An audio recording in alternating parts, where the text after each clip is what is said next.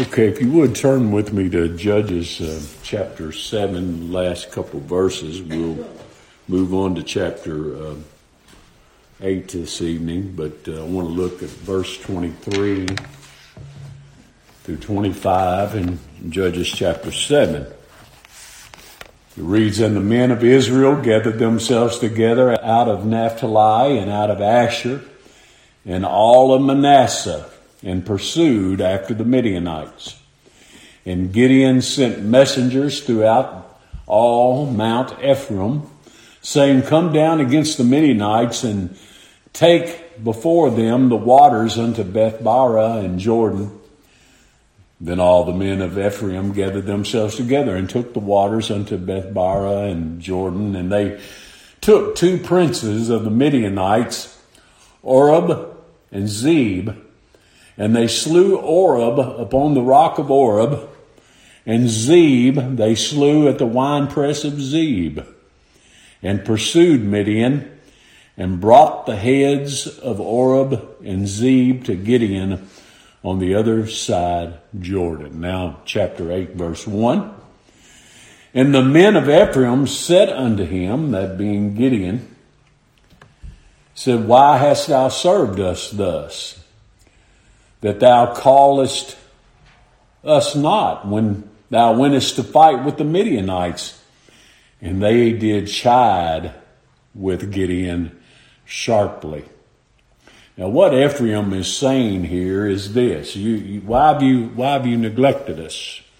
Why have you overlooked us? Why didn't you call on us to fight? And more importantly, why didn't you call on us first? Gideon was of the tribe of Manasseh, and as you know, Ephraim and Manasseh were brothers, and Jacob gave preference to Ephraim, who the youngest. Remember when he gave them the birthright, his hands crossed, and he gave Ephraim the birthright, even though Manasseh was the older brother. And even though he was the firstborn, Ephraim received the blessing of the firstborn. And what we find here is actually nothing but just wounded pride and pride of grace. According to the law of Moses, the elder shall serve the younger. And that is a picture of the old covenant serving the new covenant. The new covenant takes precedence over the old, just as Ephraim took precedent over Manasseh. You know, Mr. Spurgeon once said, I've heard Brother Henry quote this many times, but it was Brother Spurgeon that I believe said it originally. He said, "God deliver us from the pride of race, the pride of face, the pride of place, and the pride of grace." You know, we have no reason to be proud of our race, our nationality, where we're from. None of us had anything to do with our parents, what color they were, where they lived. Nothing at all. Face, appearance, how we look, nothing to take pride in that over. What about place, our position, our standing in the world? Well, so-and-so's got a big job, he's got a big business. There's nothing to be proud of there. It's the Lord that gives us these things. It's the Lord that gives us the health and the ability to work. So none of these things were to take pride in, but pride of grace, my, that's depending on grace without depending on God. You know, there's a lot of people that do that. It's to make grace something you earned by your own doing and strength, which is not grace at all. I forget who it was. One of the commentators said, should a mud wall be proud because the sun shines on it?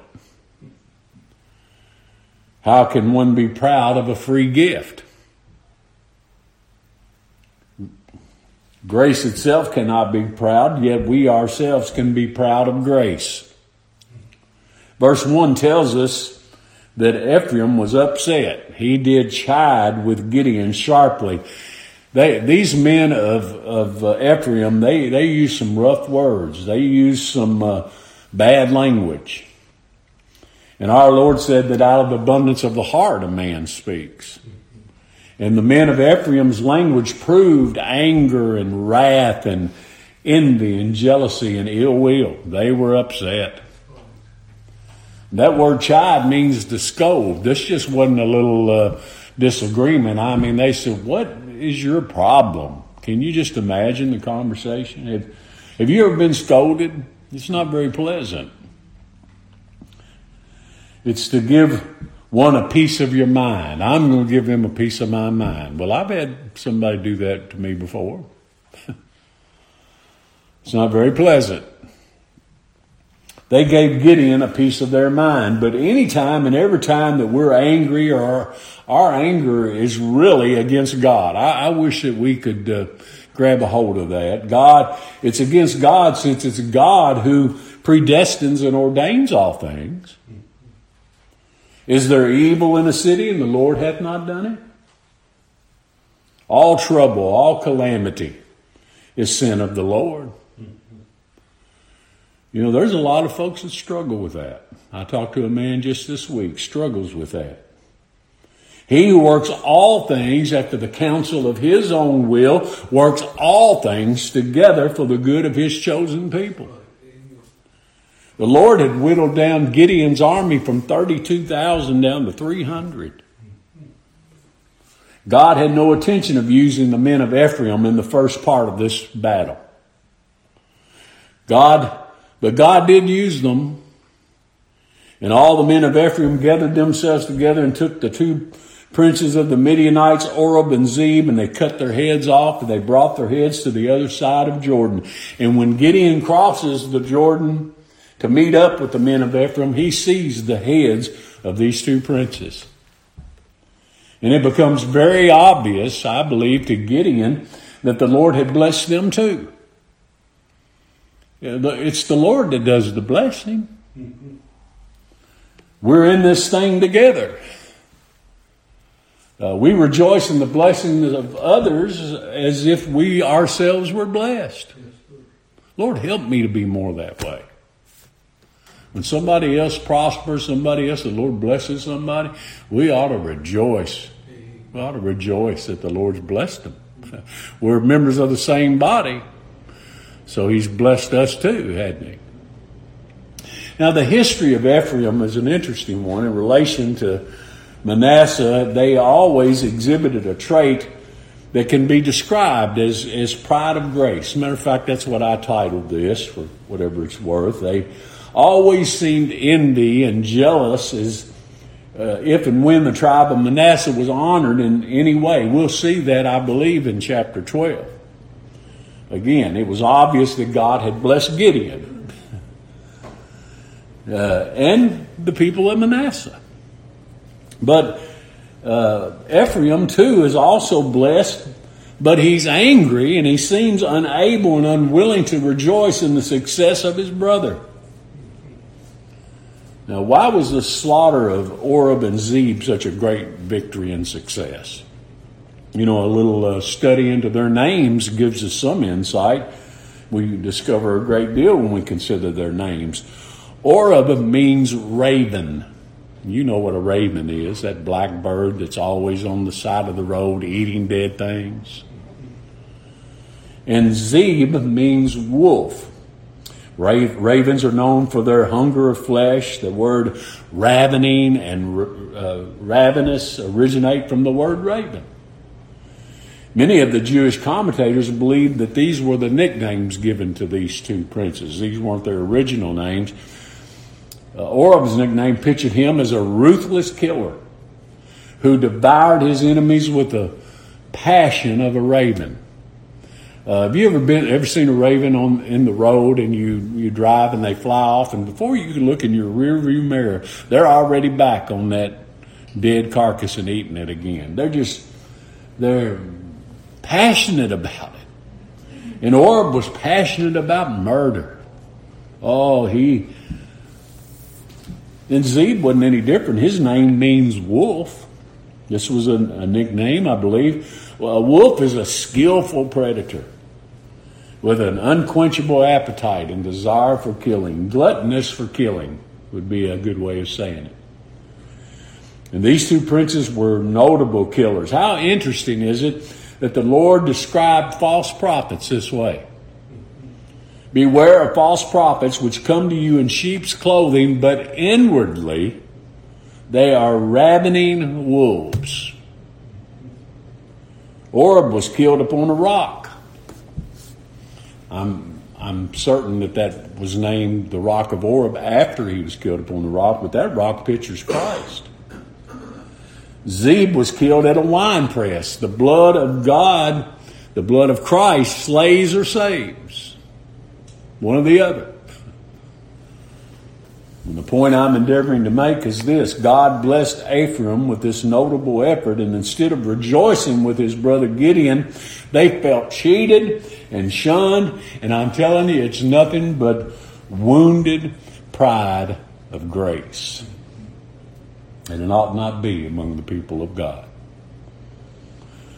Now, again, verses 2 and 3 of Judges 8. And he, Gideon, said unto them, What have I done now in comparison of you? Is not the gleaning of the grapes of Ephraim better than the vintage of Abiezer?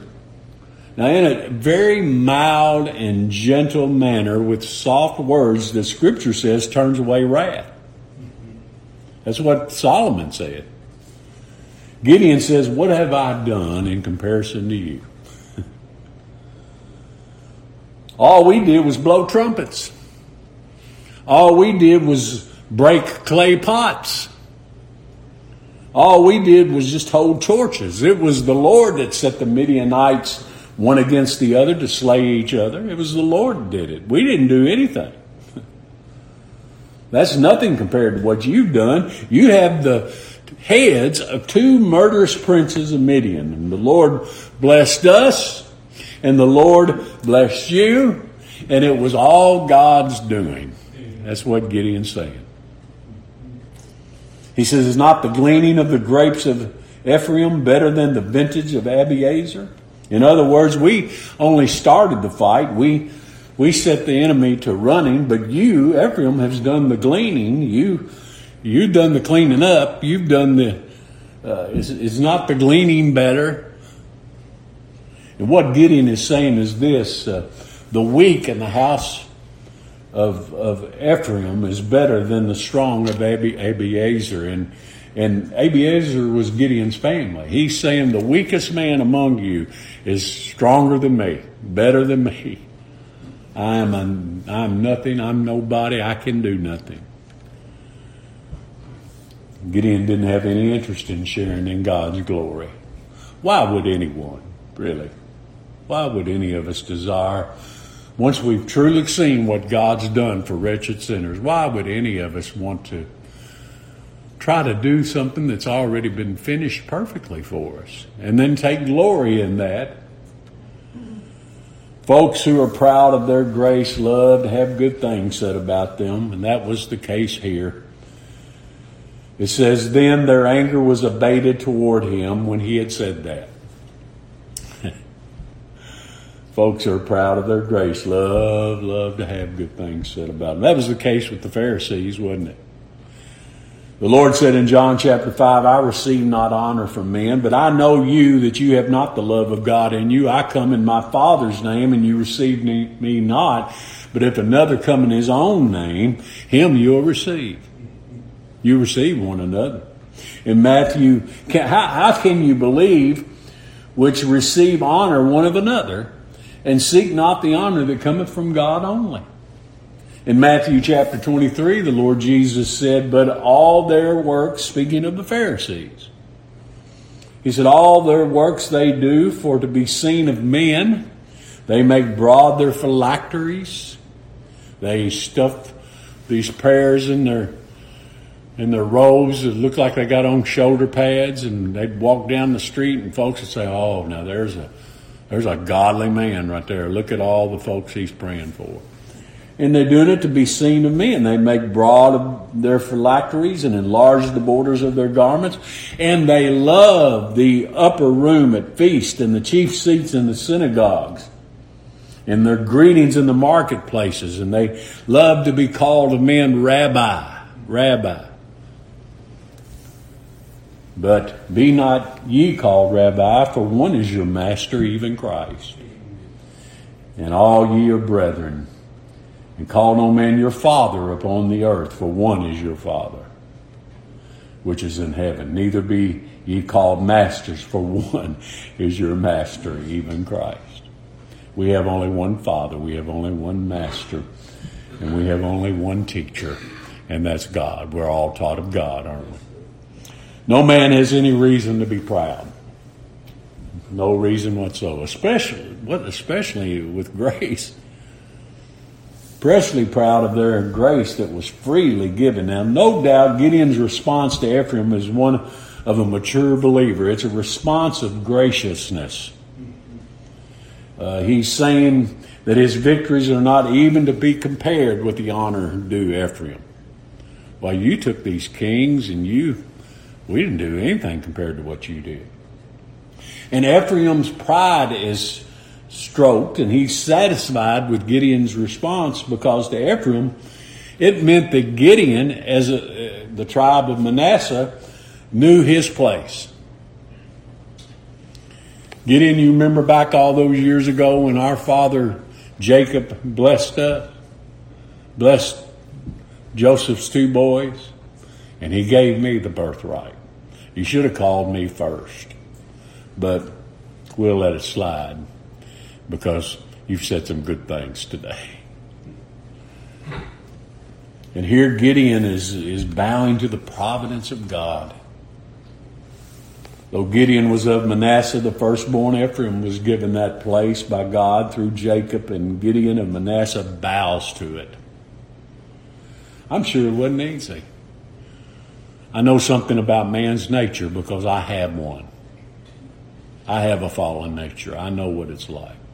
I battle with the old man every day.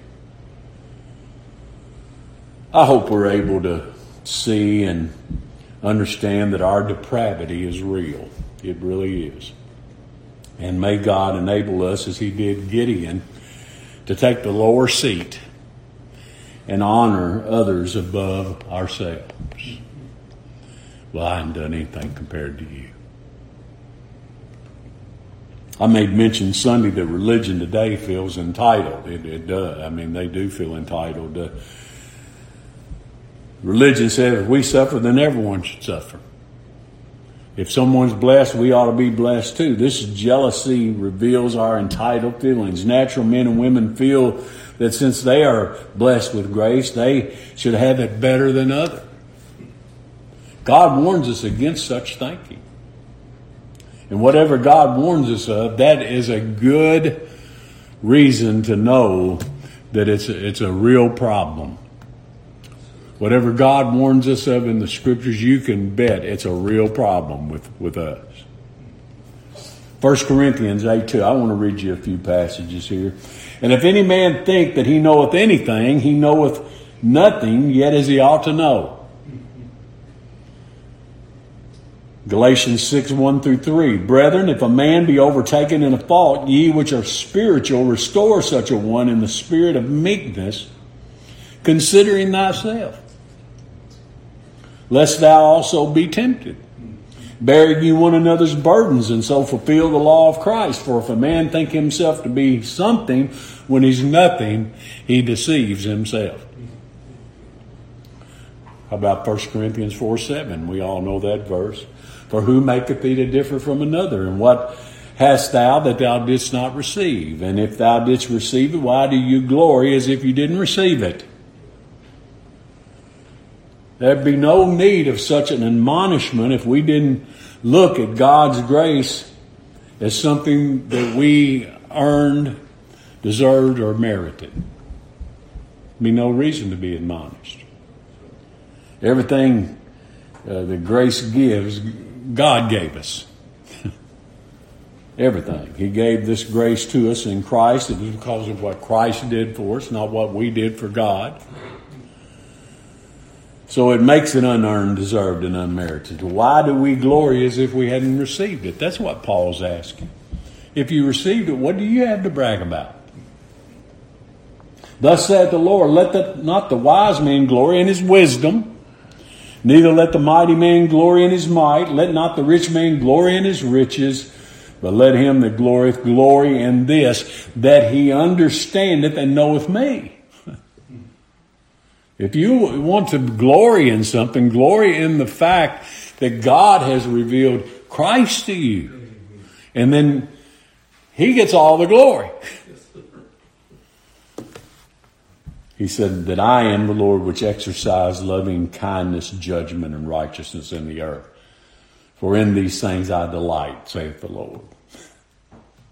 We have no wisdom but that which we have in Christ. He's made unto us wisdom, righteousness, sanctification, and redemption. We have no might, no strength. When we were without strength, Christ died for us. Isn't that right? We don't have any strength with that which God hath given us in Christ. Our needs are supplied not according to our personal riches. I don't care how much money you have in the bank, it'd never be enough. A rich man cannot glory in his riches. It's in Christ, in whom we have redemption through his blood, the forgiveness of sins according to the riches of what? His grace. Now that's where we're rich, in Christ. We have the riches of his grace. In 2 Corinthians chapter 19, verse 17, Paul wrote, but he that glorieth, let him glory in the Lord. Is there any other place to glory? Not in his or herself, not in outward circumstances, not in wisdom, knowledge, learning, not in eloquence, not in your own righteousness, not in your own labors, not in works that you've done. Let him that glories, glory in the Lord. Pretty specific. Paul wrote in 2 Corinthians, for not he that commendeth himself is approved, but whom the Lord commendeth. You know, a man and woman goes out on a job interview and the employer asks for a reference and someone to commend them for the position, and that applicant says, well, I commend myself. And that'd be praise to ourselves, wouldn't it? We can't ascribe this commendation to ourselves. Self-commendation stands for nothing. And it's nauseous and it's disagreeable to God. I'm telling you.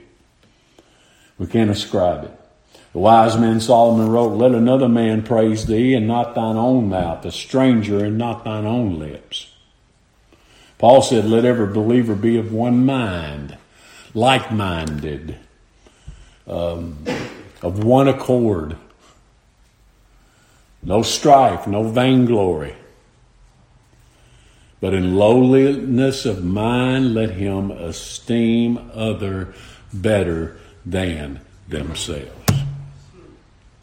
Lord, help me to do that. Help me to do that. You know, that's exactly what Gideon did. He didn't need the praise of men. He knew the Lord had done it all. He gave the preeminence to Ephraim.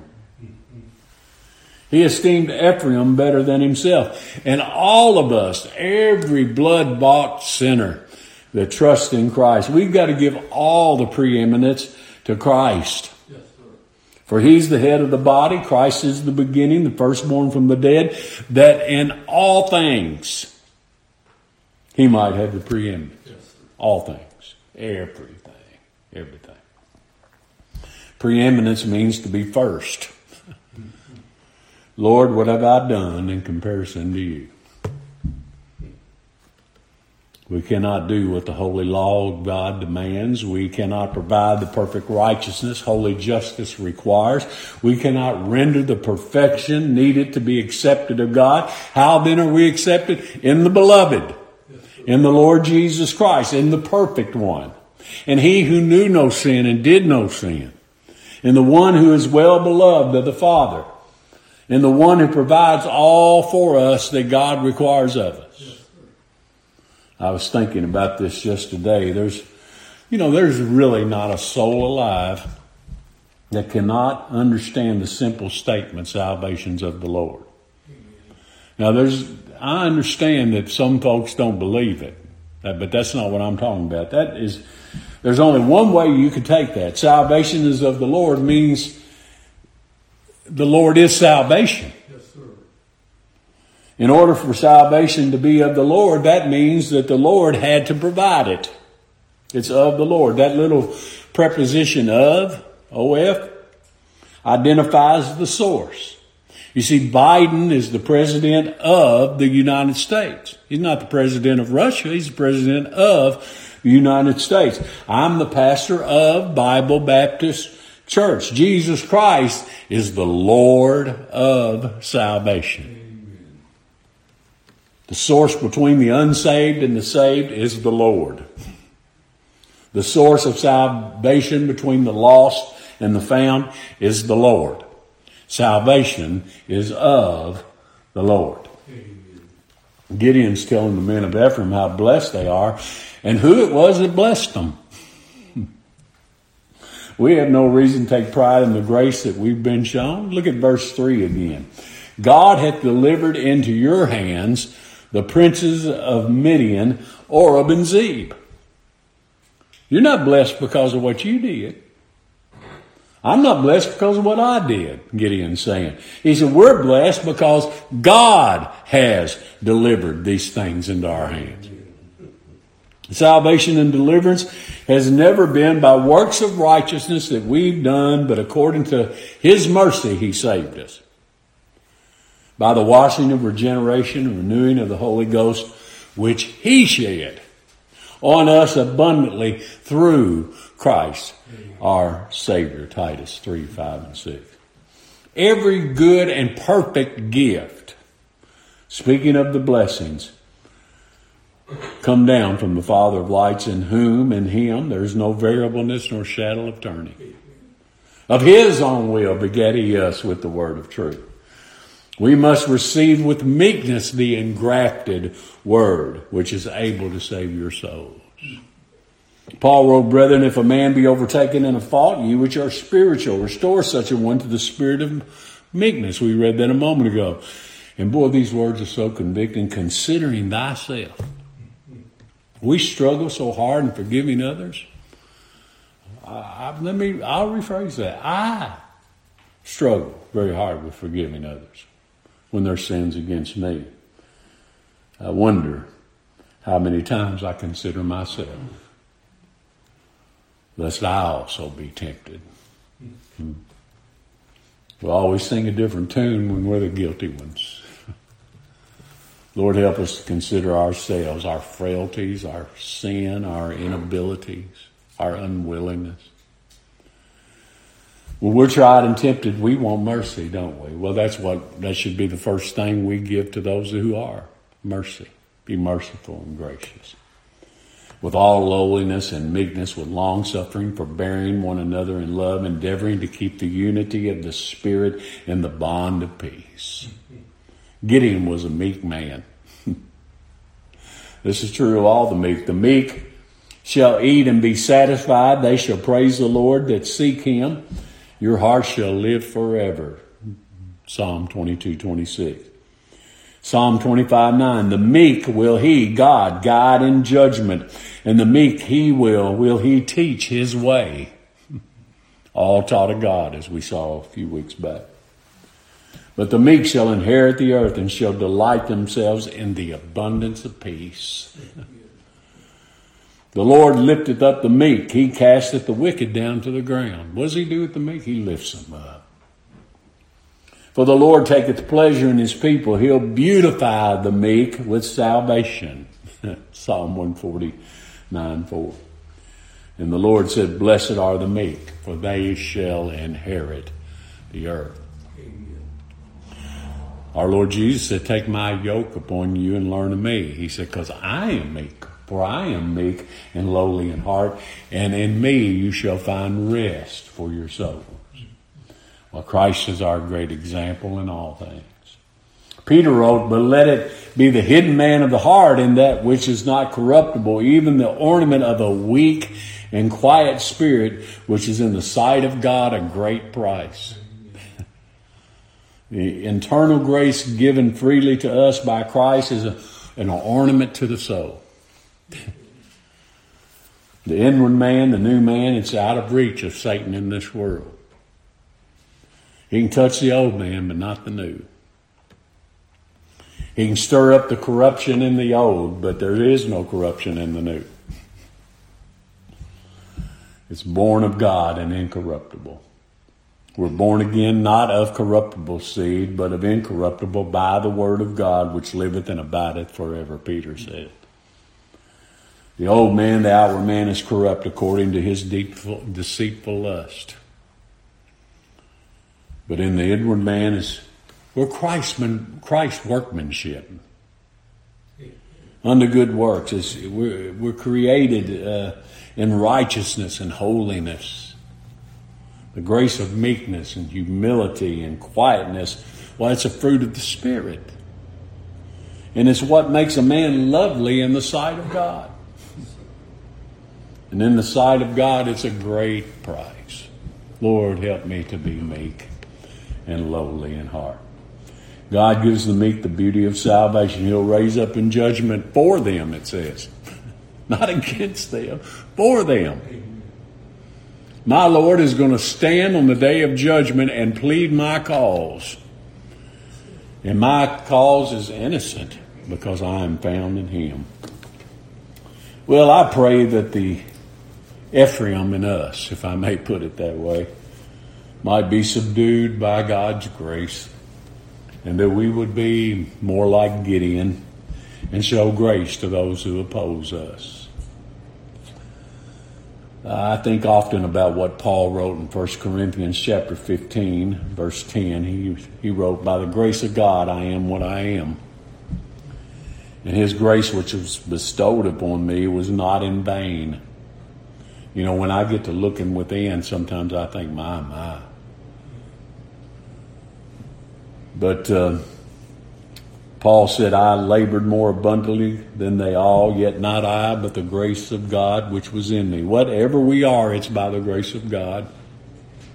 However, with the believer, God's grace is never vain, because the true child of God is going to labor more abundantly than one who takes pride in their grace. And then they'll tell you that it was not them that did it. It was the grace of God within them. It's not them, but the grace of God that caused them to labor more abundantly and do the things pleasing to God. That's why Paul could truly say, by the grace of God, I am what I am. Okay, well, I want you to look at verse 4 in closing. And it says, and Gideon came to Jordan and passed over, he and the 300 men that were with him, faint, yet pursuing them, speaking of the enemy. Now, question. Did you notice God's grace in verse 4? Gideon and the 300 men that were with him pursued the enemy. Not one of them was lost. Not one. Started out with 300. Here's 300 men still with him. Not one of God's chosen will be lost in the end. Everyone that the Christ died for, all that the Father gave the Lord Jesus Christ, they shall be saved. Every single one. Not a one will be lost. Having loved His own, Christ loved them. How long? Until the end. Friends, that's grace. Marvelous grace. Amazing grace. Grace is greater than all our sin. Well, may God be pleased to give us that grace for the glory of God and the good of His people and for Christ's sake.